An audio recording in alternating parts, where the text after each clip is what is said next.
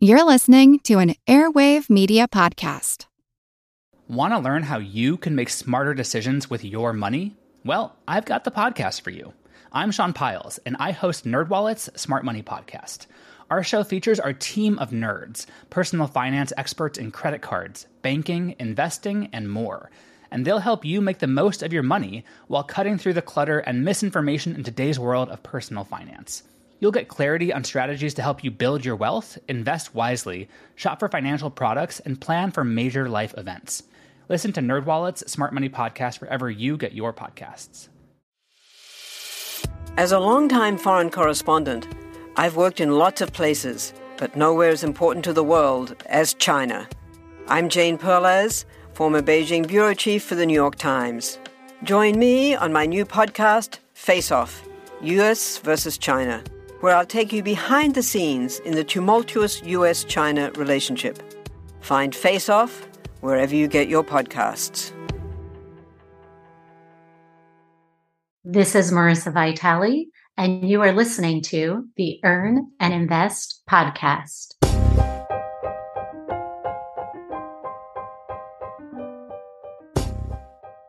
Total consumer debt in the U.S. as of the first quarter of 2022 is $15.84 trillion.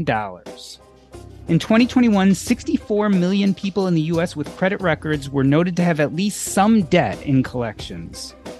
According to a 2020 study by Experian, the average American carries $92,727 in consumer debt. This is a money show. And today we're going to talk about addiction. Not about debt addiction, although the parallels are certainly blindingly clear, but something else completely. Today we talk grace, which unbeknownst to me has many definitions, but the one I like the most is elegance or beauty of form, manner, motion, or action. It is the action of grace that I am most interested in discussing here, both metaphorically, as it relates to addictions, whether it be spending, debt, or illicit substances, or more concretely, as we discuss Marisa Vitali's award-winning short film, Grace, which is an autobiographical story of her first year clean in recovery from heroin addiction. A brief plot summary of the movie. Janice must face her high-powered ex-husband in family court for the custody of their daughter, Grace.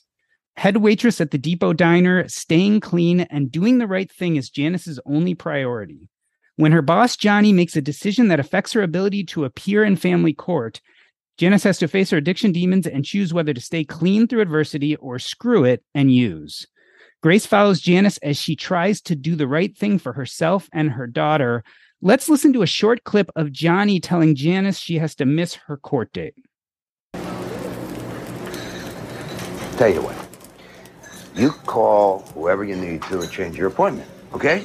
You do it before lunch hour, and I'll make sure you get that whole day off, so that you don't have to even come in. And as a matter of fact, I'm going to tell your PO that you've been doing so well that I had no choice but give you a promotion. I'm even going to make you a new title or something. They give you a... Fucking asshole. What? Today is the one day I have. Today's the day? Yeah. Today's the day.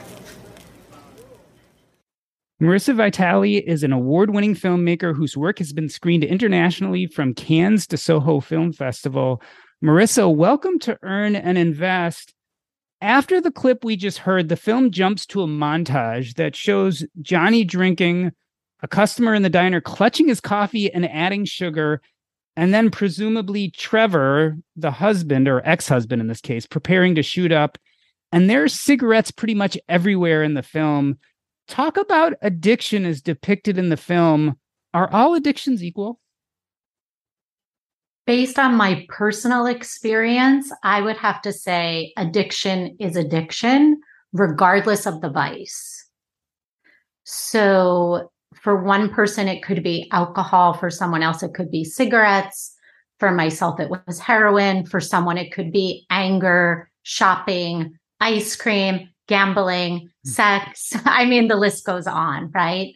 It all comes down to a void a spiritual void that we might have within ourselves that we're looking to fill with something from the outside, so that we don't have to think or feel what we're thinking or feeling. We're looking for that outside fix, so to speak.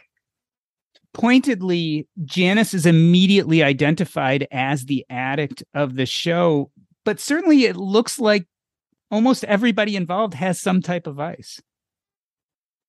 Very much so. I think in our society, there are things that are more accepted than other things. I mean, no matter where you go, you can find alcohol, really. It's very socially accepted. And there are many different degrees of addicts and addiction, from functional to non-functional. The movie starts with the quote, "The art of recovery is born from the threat of addiction." Tell me why you chose that quote. It made me pause, for sure, even as it started the movie, and I've watched the movie multiple times, and I still have a moment of pause when I read it. Tell me what your thought process was. Well, I wanted to set the film up as a conversation, and I was really interested to start a conversation about recovery, about the solution, not about the problem. Anybody can watch a movie, learn how to smoke a crack pipe, shoot a bag of dope. I wasn't interested in making that film. I really wanted to start a conversation. And because of the short film format, it's almost like a haiku. It's not like a traditional feature where you have a beginning, middle, and end. My director and I, we really put our heads together of trying to set the film up to get people thinking about the conversation and about recovery, so that anyone watching the film, whether they're an addict or not, could be a part of this conversation. Because I think as a community and as a society, it's a conversation that we all need to be a part of, no matter what side of addiction we're on. I like that dichotomy of addiction versus recovery. While discussing her ex, who's still using, Janice says, he is the one with custody. He has no reason to quit. You know, I would think logically it would be the exact opposite. Tell me about the inspiration for those words. The inspiration really is just the truth of the system. And my experience, having been around addicts and people trying to get clean, staying clean from drugs and alcohol, and just seeing the mother's journey of losing custody of her kids and trying to get them back. Because when a mother is pregnant and she tests positive, that's where the losing custody starts. Whereas the husband or the father, he doesn't do a drug test when the child is born, right? So it kind of like his drug use doesn't have an effect on the child. And that's really when child services come in. And that's really where a court journey starts for the female, for the mother of a child that's born into drug addiction. And it's just really a compilation of all the women that I've met through the years trying to get clean, trying to do the right thing, trying to be the best person and the best mother that they can be under circumstances that are just completely stacked against them. It's an interesting depiction, right? Because on one side, you have Trevor, who is the father of the child, who is still addicted. And in one scene, he looks a touch disheveled. On the other hand, he has a job, he's making money, and he's taking care of Grace. And then there you have Janice, who is clean, and in some ways getting the short end of the stick. Who do you think is better off? Or, you know, is that something you felt we should struggle with, trying to figure out which of them was better off? Of course. I think that in creating this film, I really wanted to give something for everyone because it is a short film. So I feel that every character in the film is an opportunity for someone to connect with while they're watching the film. And I mean, who is better off in that moment? She wants nothing more than to be with her child, but she is clean. And she is doing the right thing. And if she could just hold on to the light at the end of the tunnel, like she could have this amazing life that's in store for her. Now, is she able to hold on? Is she able to continue? Is she able to show up through adversity? right? Through everything that life is throwing at her. And she doesn't have a drug or a drink to hide behind. She has to face all of her insecurities, her anger, her jealousy, her resentments without hiding any of that. And she has to be present for it. And for me, being clean, I found the first year the hardest year. It wasn't hard using. It's very predictable. You know, in X amount of hours, you're going to need to, you know, do another line, or you're going to be sick, or, you know, it's very predictable. Whereas being clean that first year, that was probably the hardest. And I feel like that's what people don't talk about, really. A lot of people assume like, oh, you're clean, you're not using, you know, over and done with, you're good. Let's move on. And really, that's when you're trying to figure things out. What a disruptive thought, this idea that your life, at least initially, goes from okay to worse off when you stop using. Because those of us outside of this process would look in and figure that the stopping the drugs was a definite step up in your lifestyle and your quality of life. But it becomes clear that, at least in that first year, it isn't at all. I think having to survive your emotions and face childhood traumas is probably one of the most difficult things that we have to do as humans. And when you don't have a vice to help you through that and you're learning how to navigate that, it can be really intense and very difficult. One of the things that becomes very clear is it seems like the cards are stacked against the main character, Janice. She has a co-waitress at the diner, Bridget, who not only kind of causes Janice's major crisis by wanting to leave, and so therefore she's told that she has to stay even though she has this appointment in the courts to try to win back Grace. But it seems like she's just unhelpful in general. I mean, there's multiple episodes in the movie where it's clear that she's not pulling her weight at work, etc. Tell me about what Bridget symbolizes. I feel like her personage in the movie says something more about society and the things that are standing in a recovering person's way. Well, it's interesting that you bring attention to that, because in creating the film, I really wanted to try to create a triangle. So you have Janice, the lead character, who is in her first year of recovery and trying to do the next right thing, facing all obstacles. And then you have Melissa, who is really kind of Janice's younger self, former self, that she's trying to impart what she has learned on this journey. Like, you can do this, you know, you'll get there. And then you have Bridget, who's kind of another version of her former self, who's just kind of this, like, doesn't care, kind of has a fuck it attitude, very carefree. I'm going to get by on my looks and my charm and my, you know, my personality, and do as little work as possible. And I think we all know one of those people in our life. And you're just like, I'm just waiting for that day when that's not going to work anymore. You know, even that way of being in the world kind of runs its course. So I feel like the three women are kind of different facets of the same person. It's interesting you say that, because I think in my mind, I saw Bridget as society putting up roadblocks, but it gives me a whole different look if we think of it as parts of herself or her former self actually creating those roadblocks, getting in her own way. And that adds a layer that I hadn't considered before. I also like this idea of Melissa being another part of the main character, Janice. You know, there's a point at the end of the movie where Janice is leaving against the will of her boss. Maybe she's going to lose her job, but she makes the decision that she's going to leave. She's going to go to this court appointment, and she drops an envelope. And it looked to me like it was tips or something like that.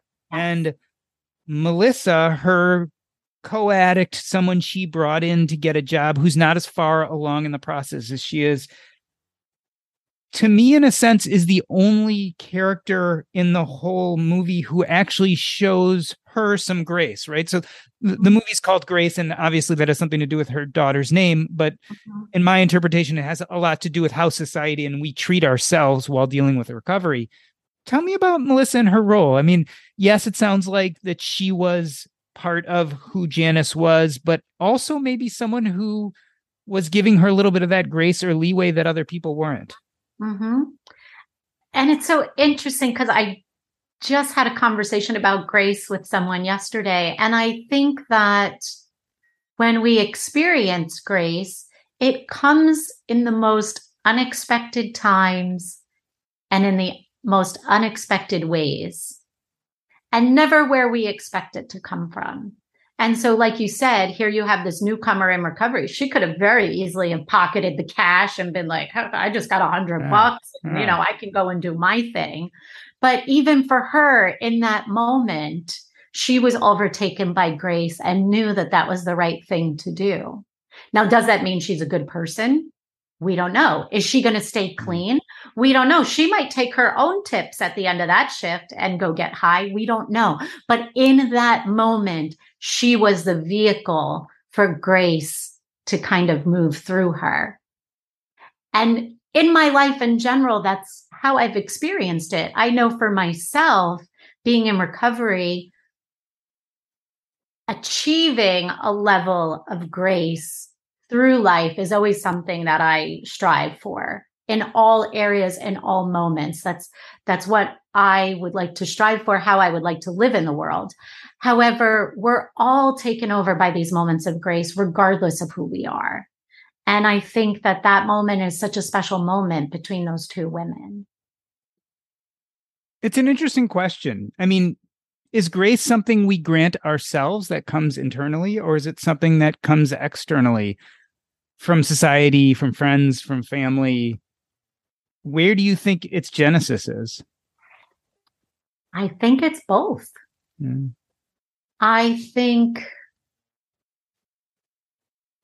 Therefore the grace of God go I, right? So I definitely feel that it comes from God, or whatever one might believe, the universe, or, higher being, higher self, whatever someone's belief is. However, I do feel like any kind of habit, we as humans can learn qualities of grace to be able to incorporate that into our life. When you get clean and you're in recovery, a lot of it is behavior modification, right? And so what are the behaviors that you want to emulate? What are the qualities that you want to possess? And in that way, I think it goes to, we can externally learn how to be a woman of grace or how to be a person of grace. But in those moments when it comes through, it's definitely a divine source, divine being, divine something outside of ourselves. I want to talk about the end of the movie. As Janice leaves the diner to go to court, presumably, there's lots of questions, right? Is she going to be fired? What's going to happen to her? Is she going to make it in time? Is she going to get custody? And then the screen fades to white. And so I'm wondering, did this feel like a hopeful ending to you? For me personally, yes. And those are the exact questions that I wanted people to sit with in the audience, because that was the genesis and continues to be the genesis of the conversation, which is what I wanted to start. So in being able to obtain a conversation after the film, I'm very hopeful about that, right? Because now people are talking about something that's kind of taboo, that people don't really feel comfortable about talking about, or know how to talk about, or want to talk about. And I think that the viewer's lens and their life experience is going to color how they interpret the ending, which makes for a wonderful conversation afterwards. Because if someone has firsthand experience with being an addict or having a loved one that's an addict, they're going to have a different feeling about what the ending is. And it's very challenging to end a short film with an open ending. And so the fact that I was able to kind of achieve that as a filmmaker, I feel really proud of that. And to be able to have these kind of questions rise afterwards so that people can talk about this. Tell me about people's response to the film. Do you think they felt it was optimistic or not? Or was it split 50-50? I would say it was split 50-50. And I think what was magical about what happened after the film and after screenings was that everybody wanted to talk about their personal experiences of addiction or addiction of someone that they loved. And a lot of people were sharing family things or things that happened to them that they never shared before. And I think that that is the special life moment, kind of like the work that you do with your patients, right? People share things that maybe they've never shared before. And so you feel this kind of, it was really magical. You know, you're sitting in a dark room watching a movie. People feel safe. They feel comfortable that they're able to open up and share these things. And so that was for me the most special moment, actually, of screening the film. I feel like I misspoke. I said, well, we don't know how the story ends. There are all these questions, but we certainly do know about your story. And so I'm wondering how the story of Marisa compares to the story of Janice. How similar are these stories? How autobiographical is this? I can share that my first year clean, I ended up back on Long Island from New York City, working at the local diner in my hometown and having to see, face people that I went to high school with, teachers from high school, and answer all the questions of, what are you doing here? I thought you went to NYU. I thought you were living in New York City. Why are you back here? And that really was the inspiration. So my story was really Melissa's story, right? Coming into the diner, newly clean, having to work with this crew that was very dysfunctional at the time. And so I feel like the people that I worked with at the diner were definite inspirations for the characters. We actually got to shoot in my hometown at Tim's Shipwreck Diner, where I worked my first year clean. And so with those pieces in place, that was really the genesis of the film. And then, of course, for cinema, right, you want to up the stakes and up the ante, so to speak. So then that's when I layered in that Janice was a single mom and having to go to court that day for custody of her daughter. Because as a filmmaker, you're always asking, well, why this day? What's important about this day? Why this day over any other day?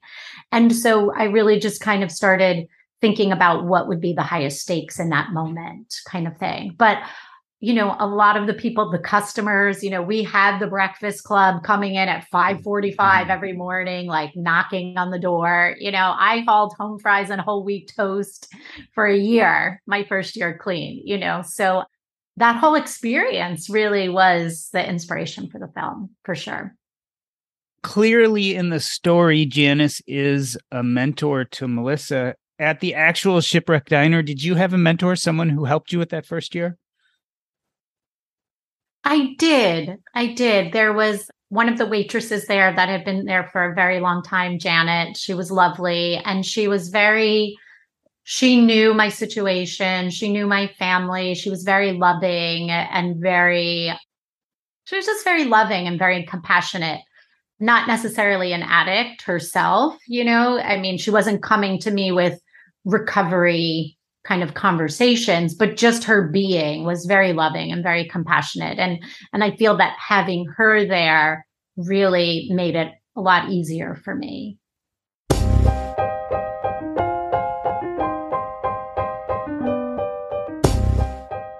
We are talking to Marisa Vitali. She is an award-winning filmmaker whose work has been screened internationally from Cannes to Soho Film Festival.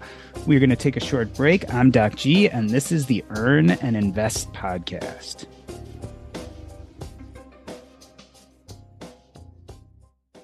This episode is brought to you by Range Rover Sport. Range Rover Sport leads by example. With a visceral, uncompromising, and dramatic feel, this car helps you rise to the occasion. How does it do that? Range Rover Sport has powerful on-road performance and commanding all-terrain capability by combining assertiveness with signature Range Rover refinement. This is the car that redefines sporting luxury. The new Range Rover Sport features advanced cabin technologies such as active noise cancellation and cabin air purification, purposeful cockpit-like driving position, and award-winning Pivi Pro infotainment is at the heart of the experience and provides intuitive control of the vehicle systems. Design your Range Rover Sport at LandRoverUSA.com. Once again, explore and build your Range Rover Sport at LandRoverUSA.com. That's LandRoverUSA.com. Hey everybody, this is Doc G. I hope you're enjoying this discussion with Marisa Vitali. I also hope you'll take a chance to check out my book, Taking Stock. You can go to earnandinvest.com/book. Again, that's earnandinvest.com/book.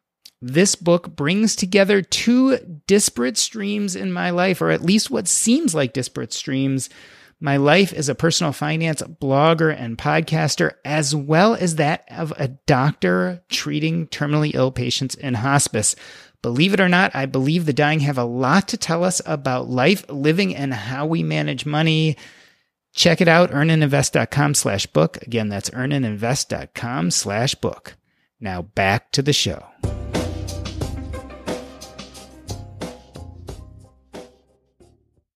Let me reintroduce you. We are talking to Marisa Vitali. She is the creator of the award-winning short film Grace, which covers topics of addiction and recovery. I feel like asking you, how does a girl like you end up in a place like this, which is quite a cliche, but talk to us about drug addiction. How did that come into your life? How old were you? And tell us a little bit about what happened. It's so interesting because nowadays, with pill addiction and fentanyl, it seems that addiction has kind of infiltrated more into society as a whole. And it seems to be more prevalent. Whereas at that time, I was probably the only one that I knew that was struggling with addiction kind of thing. You know, I grew up in a nice suburban town on Long Island, had all the accoutrements, like, you know, straight A student, captain of cheerleading, lead in the high school musicals, you know, all the things on the outside that people think they want to have or need to have. I did struggle with being bullied as a kid. And I feel that at that time, therapy, it wasn't as acceptable as it is today. And I never really had anyone to talk to or to learn how to process what I was going through while I was being bullied growing up. And so as a child, the way that I coped with it was that I just stuffed it. I didn't address it. I just stuffed it and pretended like it didn't bother me and that it didn't hurt. And so when I went to my first, you know, keg party in junior high, I had my first beer. I was like, oh my God, I don't have to feel any of that stuff. That's fantastic, you know? And so that was the first taste that I had that I could take something and not have to feel. And I was like, oh, I kind of like that. However, school was always very important to me. I, you know, graduated high school. I started going to clubs when I was in high school, going into the city and going into clubs and partying. But it was always with the intention of, well, we're going out, we're partying, we're having fun. It was never seemed to be a problem. By the time I got to NYU and living in the city full time, I was going to school full time, partying full time, pulling straight A's still. So, you know, very functional, right? I thought that this is what everybody kind of does when they're in college. And then at, what was it? My junior year, that's when I started a relationship and that person was using heroin. And that's kind of when I was introduced to heroin. And, you know, I tried it like I tried everything else. And like, you know, I can handle it. I don't have a problem. But when you're doing it every day and then you stop 3-4 months later, I was dope sick and I didn't realize why I was sick. And that's when I realized, oh, wait, I'm physically addicted to this. And I kind of had that aha moment where I was like, oh, wait, I thought I was choosing to do this. Now I'm physically addicted to it. And then it just kind of goes from there, right? Because then you're just maintaining just to kind of get straight for the day type of thing. And so, yeah, that's pretty much how it started and how it kind of snowballed. I never, you never wake up in the morning and say, oh, I want to be addicted to heroin, or I want to be addicted to this. It just kind of snowballs and turns into that. And before you know it, it's like anybody that drinks coffee every morning, don't have a cup of coffee tomorrow morning and see how you feel. It's kind of like, oh, wait, why do I have a headache at 3:00? Oh, because you have coffee every morning. And it's like, but I thought I was choosing to have that because I like the aroma and that's how I start my day. And it's a similar kind of escalation of that in terms of being physically addicted. What was the turning point? How did you go from someone who is physically addicted, who is just getting by, to saying, okay, it's now time to stop? Turning point.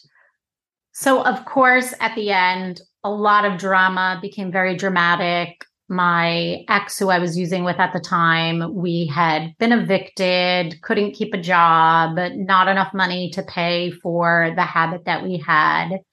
We ended up at my parents' on Long Island, and my parents, through a neighbor, actually found out that I was using. And that's kind of when like the gig was up, and they were like, look, if you want to stay here, like you have to have a job, you have to be clean. And I knew that I couldn't get clean on my own. So I said, okay, I need to go to rehab. I need to go away. And so I found a detox.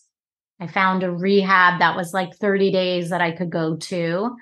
And then once you kind of get in that loop, then you're in the system, so to speak. And after my 30 days at the treatment facility, I realized I'm not ready to go back out into the world. I need some more time. And really, I didn't go away because I wanted to get clean. I just knew I wasn't able to stay at my parents', be clean and get a job and, be working Monday through Friday and 9 to 5. And I'm very thin now. At that time, I was down to like 85 pounds, smoking a pack of cigarettes a day. I wasn't in the best physical health. And I just knew that I needed a break from kind of listening to them. So I really saw going to detox and rehab kind of as a vacation, like 3 hots and a cot. I can like put a little weight on, get my head together and figure out what my next move is going to be. But I never thought I would be going to get clean and then continue to stay clean. And I actually went the 30 days. I hadn't even had a full night of sleep for the first 6 months. So I think I slept an hour continual, like 1 hour continuous by the end of 30 days. And I was like, I think I'd need a little more time here. And so I ended up staying for 90 days in the inpatient facility. And then at that time, they wanted to send me to like a 2-year facility. And I was like, absolutely not. I don't need that. I'm either going to sink or swim at this point. I'll do the outpatient for a year. My parents had said I could come back to the house as long as I would be open to drug testing. And I did the outpatient program and meetings. And I was like, that's fine. I can do that. And I had to get a job. I was like, that's fine. I can do that too, And then I just kind of stayed on that path from there. So it's been, I think, at least 20 years now. Tell me about the long-term consequences. Looking back at that part of your life, how did it change your trajectory? I think the biggest takeaway, if I could sum it up, is that tomorrow is not promised. And so you really have to live each day to the fullest, whatever that means for you. I've lost a lot of friends through the years to addiction. And I've had to mend a lot of relationships and really take a look at damage that I personally caused. And I think what you realize is that your life is what you create. And so once you're in the process of kind of making amends and mending relationships or situations from your past, then you're faced with the question of like, well, what do I want to do now? What do I want to do with the future? And that's when you realize, well, I can make it whatever I want it to be. I've overcome this. So I have a lot of confidence in what I'm able to do and my ability of what I'm able to do, that I can really live the life that I choose. And how do I choose to live my life? And I would say that those are some of the takeaways that that are kind of touchstones for me still to this day, of reminders of that, like, we can make this whatever we want it to be. In the descriptor of Grace, it definitely is clear that this is at least somewhat autobiographical. Did you have fear at the time of releasing it? Was it hard for you to let it go and put it out into the world, knowing that it really told a very personal story? Oh my God. I had so much fear every step of the way, right? From the first time I sent the script to Alicia Reiner, who plays Bridget in the film, I was like, I wrote this. Can you just take a look at it and let me know your thoughts? And I like hit send on the computer and like closed my eyes, like hiding. And she responded back and was like, oh my God, this is fabulous. When are we making this? So that's when I realized I was making a movie. And then there was another layer of fear of kind of, going back to my hometown and going to the diner and talking to them about this film that I wanted to make. And I had fear of, what they would think, if they would want to be a part of it and kind of support this. I had fear around, I was sharing with you earlier, my first interview of like, how do I talk about this? How do I talk about my story? And I had shared it with Kristen Johnston, who had just come out with her memoir, Guts, about her alcoholism. And she was just like, Marisa, your truth is your truth. Nobody can take that from you. And when I heard that, that really resonated with me. And I was like, oh yeah, wait a minute. Like my struggle, my addiction can be a source of inspiration for someone else. If I can get clean, you can get clean, you can do it, and we can celebrate life, really, And so once I was able to kind of shift my perspective about it, it did get a little easier. But, all along the way, I prayed so much about this project. And I was just like, God, take this. I give this to you. Use this as a vehicle to help people, like take Marisa out of the equation. Like, I just knew it was so much bigger than myself. But yes, every step of the way, it was definitely having to kind of face another level of fear or step into confidence about it, or just realize like we are celebrating life, because I am no different from any other addict or alcoholic that is overcome. Right. And so we can all celebrate that together. You mentioned there was that moment where your fellow actress read the script and said, when are we making this? And you said, that was the moment I knew that I was going to make the film. Tell me about becoming a filmmaker. Was that something you had planned on? And how does one go about doing that? Absolutely not. I never planned on it. Before Grace, I had primarily been in front of the camera or on stage in New York City. And that was my first foray into writing and filmmaking. And I actually had an acting teacher at the time who said, stop waiting for the phone to ring. You all need to go out there and tell your stories and make it happen. And he kind of kicked us out of class. It was like 10 o'clock at night in New York City, a snowy night in the West Village. And, everyone's stumbling out of class, like, tell a story. What do I have to tell? And I'm walking to the subway like, hell yeah, I have a story to tell. I've been writing this for years. I just don't know how it ends. Like, of course I have a story. I have my whole thing, years of stories about heroin addiction. Like, what is the story? And so the next afternoon, it was another snow day, and I kind of laid down and I took a nap, and I woke up and I just started writing. And what I wrote was my first day going to work at the diner. And that's when I was like, that's the story. That's the story of recovery. It's not about how I started using or who was there and all of the kind of war stories, one would say, but it was about having to face being clean, having to face life being clean. And in that moment, that's when I started kind of working on the script. And I joined kind of an indie filmmaker group where I was workshopping the script. And, that was having to face my fear, listening to other people read my words out loud. And it just kind of, I was really carried through the process, just like I was carried through being clean. I never made that official decision. It just kind of happened. Once I had Alicia excited about the project, she introduced me to a handful of directors that I started meeting with. And, of course, I wanted a female director because this is a female story.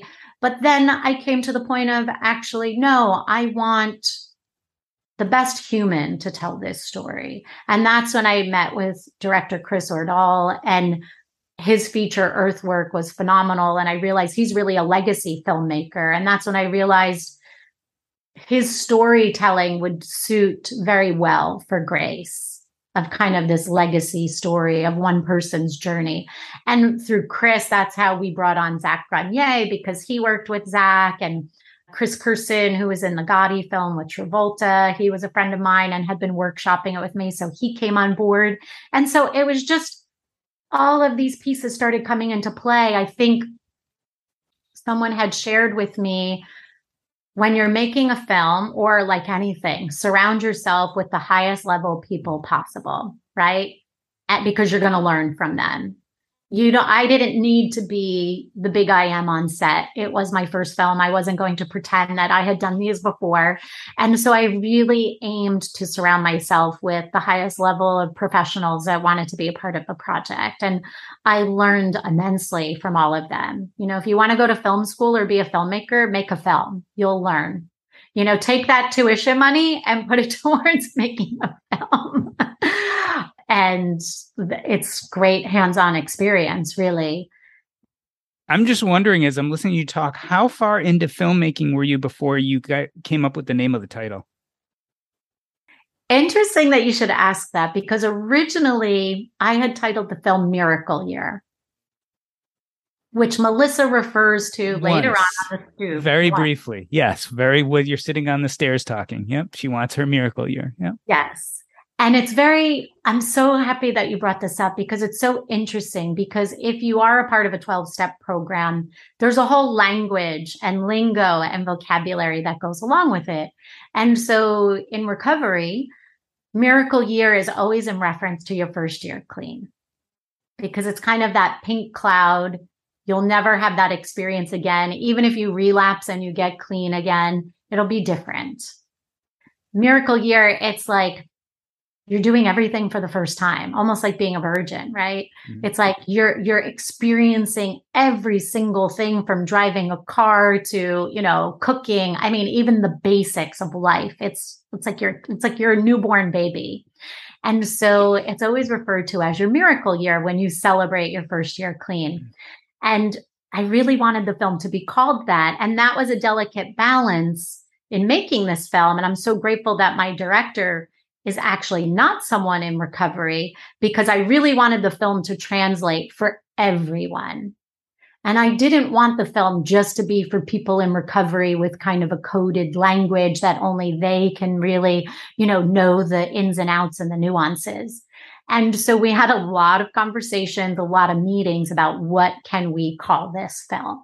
What does this film embody? And so between the two of us, that's when we powwowed a bunch of titles and words and names and kind of zeroed in on Grace. That would then also be able to be the name of her daughter as well, and what she's looking to attain in life.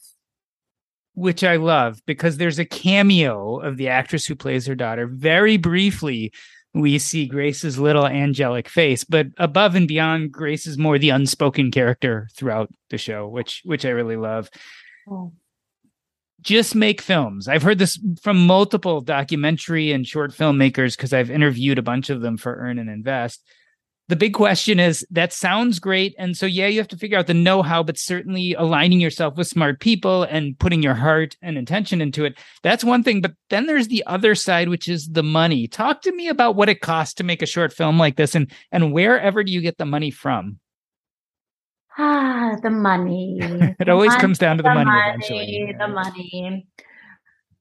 It just so happened around the time that I received Alicia's email of, oh my God, when are we making this? My grandmother had recently passed away, and she had left me $10,000 to ease the burden of life, so to speak, and use it in whatever way I wanted to use it as. And knowing that I had that $10,000 in my account gave me the confidence that I had a chunk of money that could be enough to make a short film.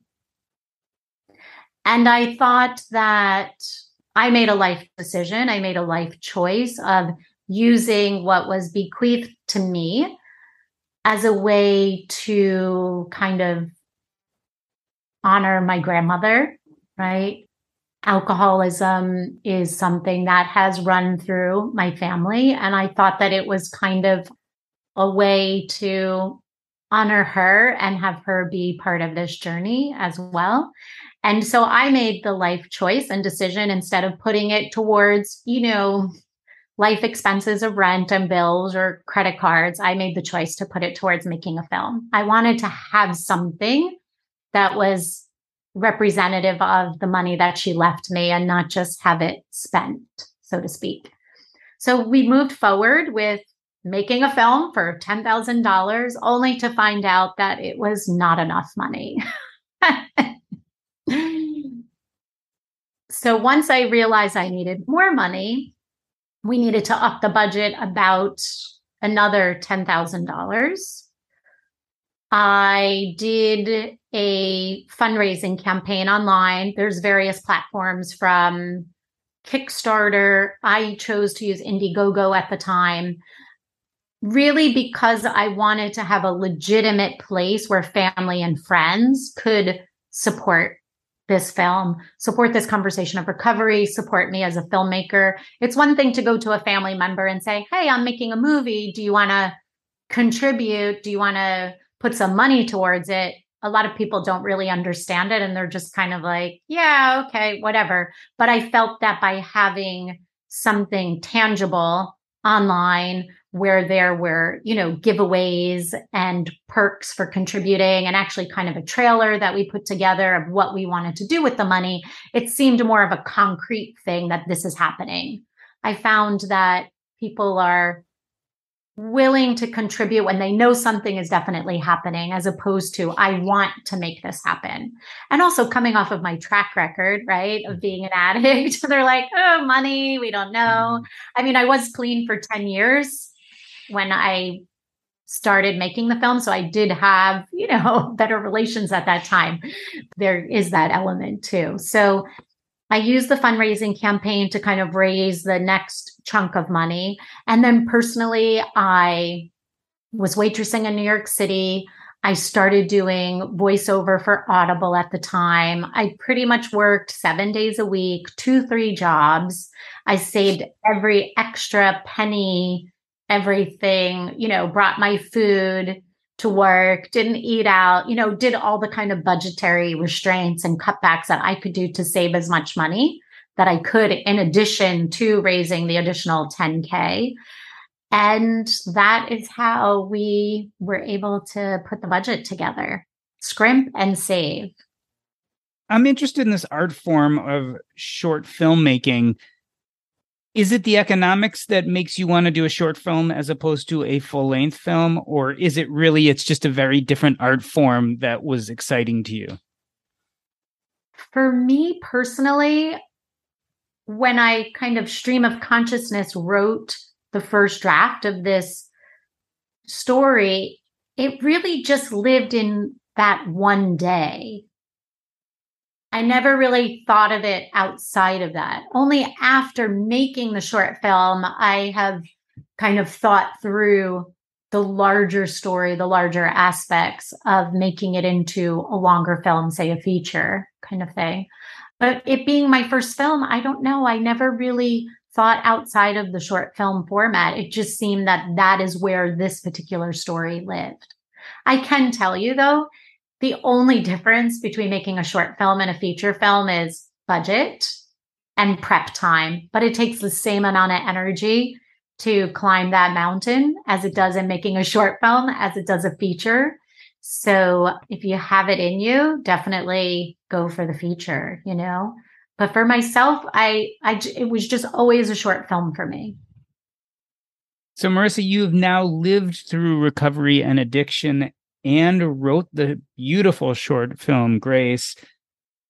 Tell us, as individuals and a society, how do we hold grace for people who are suffering with addiction? What can we do as we are looking at this film, as we are listening to your experience, especially those of us who don't have this in our lives, but may come across it in our relationships or our children or friends? Communication is key. And I think it's something that as a society, we are doing less and less of.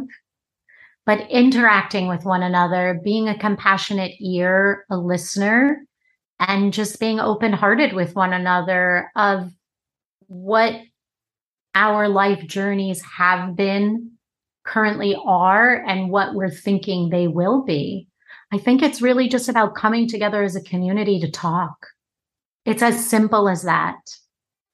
Because a lot of people continue to use through the years because of the shame and the guilt, and they don't want people to know. Are there some good resources if you're struggling out there right now, if you're dealing with addiction and you need help? What's the easiest or best place to go? Go to any 12-step meeting, walk in that door, and you will be in a room of people who have been where you've been, who are where you want to be, and they will be able to guide you in where you can go. Raise your hand, introduce yourself. They will be able to share the resources that are in your community with you, suggestions. Once again, 12 steps aren't for everybody. I'm not promoting that, but it's a great resource and it's free. And you will be with people who understand you. Because one of the biggest things about being in addiction is that you're misunderstood, right? Your family doesn't understand you. Your friends don't understand you. And so finding people or a community of people who do understand you can be key. And I think it's a great resource. And from there, you can find out local detoxes or, local rehabs or treatment facilities or, maybe therapists that might be a right fit for you. Once again, I'm not promoting anything. I'm just saying that 12-step programs are a great free resource and have helped many, many people, but also it's not the only way. Well, Marisa, I wanted to thank you for coming on this show today. One of the great things about this being a short film is I was able to watch it multiple times and really catch the nuance of the language and message, and I thoroughly enjoyed it. I want to end this episode the way I end every episode by asking you specifically what's up next with your life, and if people want to watch Grace, how can they do it? What's up next in my life? That's always my daily question.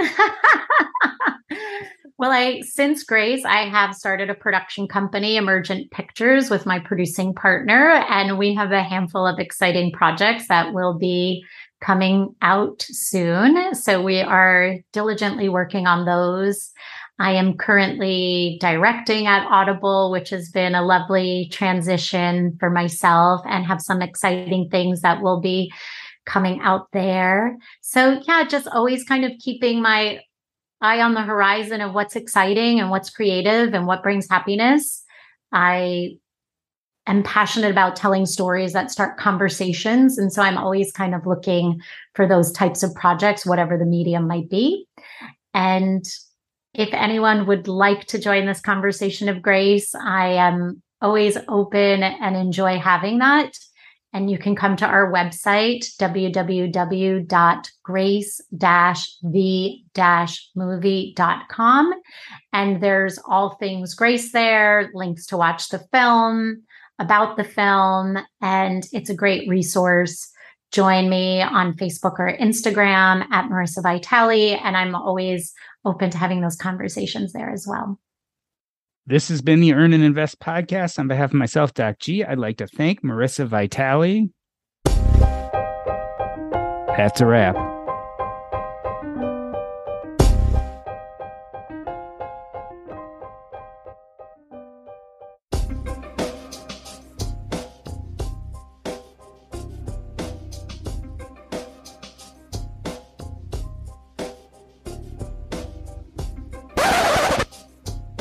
Awesome.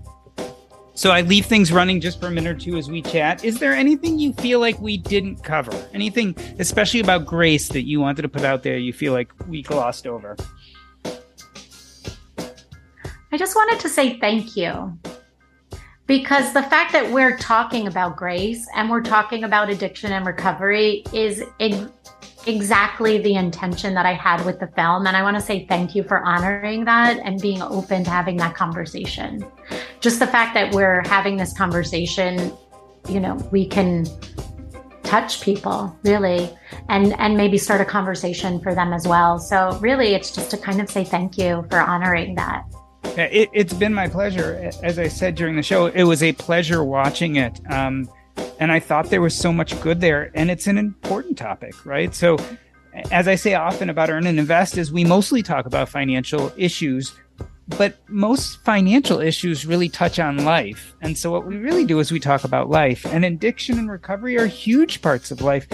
Not just the illicit, which I think is a big part of life, but then again, all those other things which we don't consider illicit, but still cause us, you know, or certainly things we use in our daily lives for better, or for worse, like alcohol, like sugar, like coffee, like stress eating, like all those millions of things we do to calm our internal selves and how we deal with life. And I think this conversation just translates into all of that. And I think it's important. And then on top of that, of course, as you were saying, somewhat unlike when you were going through this, the use of especially prescription opioids has exploded, which means there are a lot of people out there, a lot of Janices out there right now, right? There are a lot of people who are in the midst of dealing with drug addiction, what it's done to their life, and then trying to build back again. And so I think this is just a really timely discussion of what people are facing. And I mean, a larger conversation, which not a lot of people have, is we are spiritual beings, right? We have a spirit and a human body, and it's all about presence. To bring presence to every life moment, from moment to moment. So every time we use something, even if it's anger, like road rage, or creating drama, or playing the victim, I mean, all of those things and the stories that our ego gets caught up in takes us out of the present moment. And so it's really all about, like, how do we come back to being present so that we can live life to the fullest? Because when we're not present, then we're missing out on life, because we might physically be with our family, but we're thinking about something else, or we're high. So we're not really in that present moment with them. And I think that that's really important, is how do we bring presence to this thing called life? And how do we help others bring presence to life?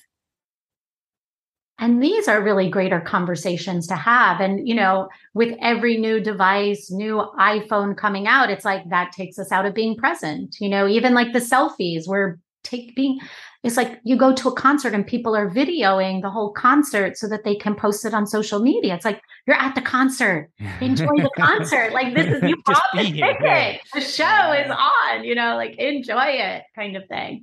And so there's all of these distractions to take us out of being present in the moment. And I don't know. I just want to squeeze every last drop out of life that I can possibly squeeze, really, because it's so short and it's not promised to us. And it can be gone in the blink of an eye. And I actually do want to share something with you.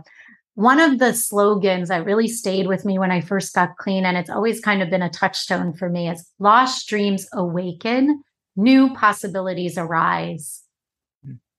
And so in any moment, in every moment, we are recreating ourselves, reinventing ourselves, tapping into a passion that we had when we were 5 years old. And it's like, if that brings you joy, go for it, you know?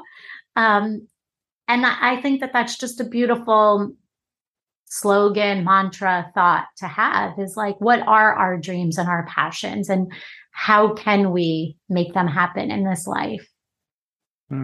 Yeah, I think all these things come from this conversation and from the movie. Certainly, especially after our conversation, I think a lot about what grace means and the action of grace, which is what I talked about in the introduction. And especially with you talking a little bit about how the different characters were part of Janice, were part of the same person. I think a lot about how giving grace outwardly in the world, in other words, accepting, loving, and helping those around you, is a lot about giving grace on the inside, or self-forgiveness. And certainly this conversation has made me think a lot about that stuff, because I feel like they're so intimately tied together, which I think goes with the movie. So thank you for doing it. And thank you for being on the show. Thank you. It feels really good to be productive, but a lot of the time it's easier said than done, especially when you need to make time to learn about productivity so you can actually, be productive. But you can start your morning off right and be ready to get stuff done in just a few minutes with the Inc. Productivity Tip of the Day podcast. New episodes drop every weekday, so listen and subscribe to Inc. Productivity Tip of the Day wherever you get your podcasts. That's Inc. Productivity Tip of the Day wherever you get your podcasts. Tech moves fast, so keep pace with the Daily Crunch podcast from TechCrunch. With new episodes every day, this podcast will give you a quick overview on everything you need and should know about startups, new tech, regulations, and more. Listen to TechCrunch Daily Crunch now, wherever you get your podcasts. That's TechCrunch Daily Crunch, wherever you get your podcasts.